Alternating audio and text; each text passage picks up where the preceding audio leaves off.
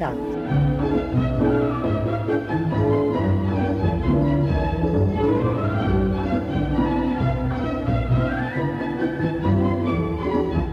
یک بار دیگر گفته ایم که دیکتاتوری ها در هر منطقه از جهان که باشند ویژگی هایی دارند که آنها را در همیشه تاریخ به هم شبیه می سازد. از همین روی جنبش هایی هم که علیه آنها برپا می شود ناگزیر شباهت های ویژه با هم پیدا می کنند و شیوه ها و ابزار مبارزشان کمابیش یکسان می شود.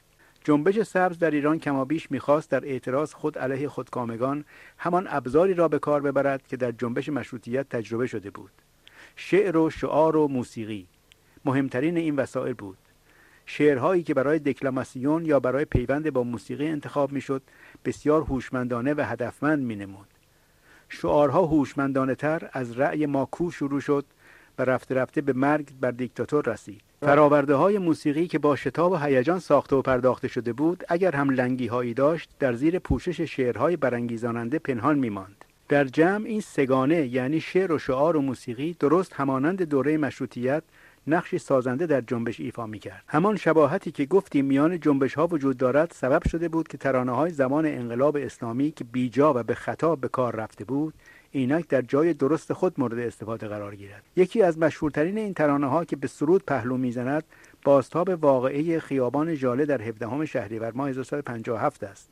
نتیجه پیوند شعری است برانگیزاننده از سیاوش کسرایی با آهنگی سازگار از حسین علیزاده. ترانه‌ای که جمهوری اسلامی بیشترین سوء استفاده را از آن کرد ولی در جنبش سبز جای واقعی پخش خود را پیدا کرد. در متن ترانه که آن را گروه آواز جمعی می‌خواند از جمله آمده است: دست در کن شو خطر کن، خانه ظلم زیر و زبر کن، در شب تیره آتش فشان کن.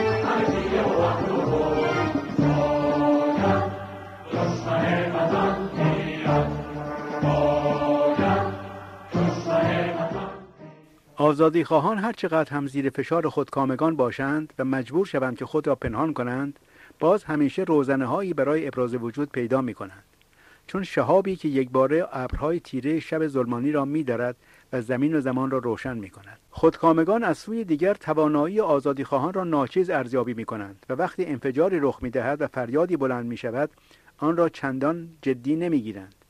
جنبش سبز نیز شهابی بود که ناگهان آسمان تیره ایران را روشن کرد و وعده سربرآوردن سپیده را میداد. هنگامی که سیل مردمان به حرکت درآمد نظام خودکامه پیش خود اندیشید با یک نفیر که از جگر برآورد همه آنان از ترس خیابانها را رها می‌کنند و به خانه خود باز می‌گردند.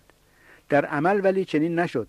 جوانان در خیابان ماندند و بر قدرت فریادها افزودند و کار جنبش بالا گرفت. حضرت رئیس جمهور که با تقلب در مقام خود ابقا شده بود روی منبر رفت و زبان به تحقیر تظاهر کنندگان میلیونی گشود و آنها را خس و خاشاکی دانست که به زودی از میان می رود. این حرف کسی بود که در آغاز کار خود را از طبقه رنجبر جامعه معرفی می کرد که با رأی عام مردم انتخاب شده و همیشه تأکید می کرد که تکیه بر توده ها دارد. سخن تحقیرآمیز رئیس جمهور تقلبی موجی از تظاهرات تازه به وجود آورد و رسانه‌ها و هنرمندان پاسخهای دندان شکنی به او دادند.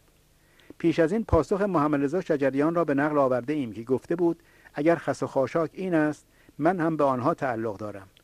و بعد افزوده بود که هرگاه که صدای خود را از صدا و سیمای جمهوری اسلامی میشنود احساس شرم میکند. پس از آن در زمانی خیلی کوتاه ترانه های بی و با شناسنامه نیز به بازار آمد، همه در محکوم ساختن یاوه‌ای که رئیس جمهور گفته بود. یکی از آنها پاسخ حرف یاوه را چنین میداد: سیل جوشنده خس و خاشاک نیست، گرچه از کشتن شما را باک نیست.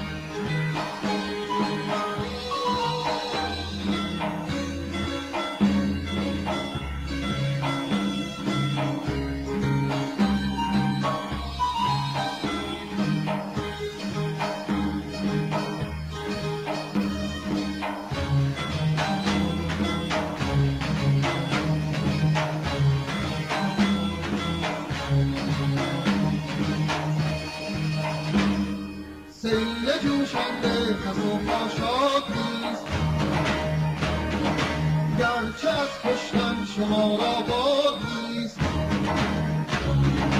هر که در خود کوروشی دیگر نداشت، لایق این پاک نیست، لایق این پاک نیست.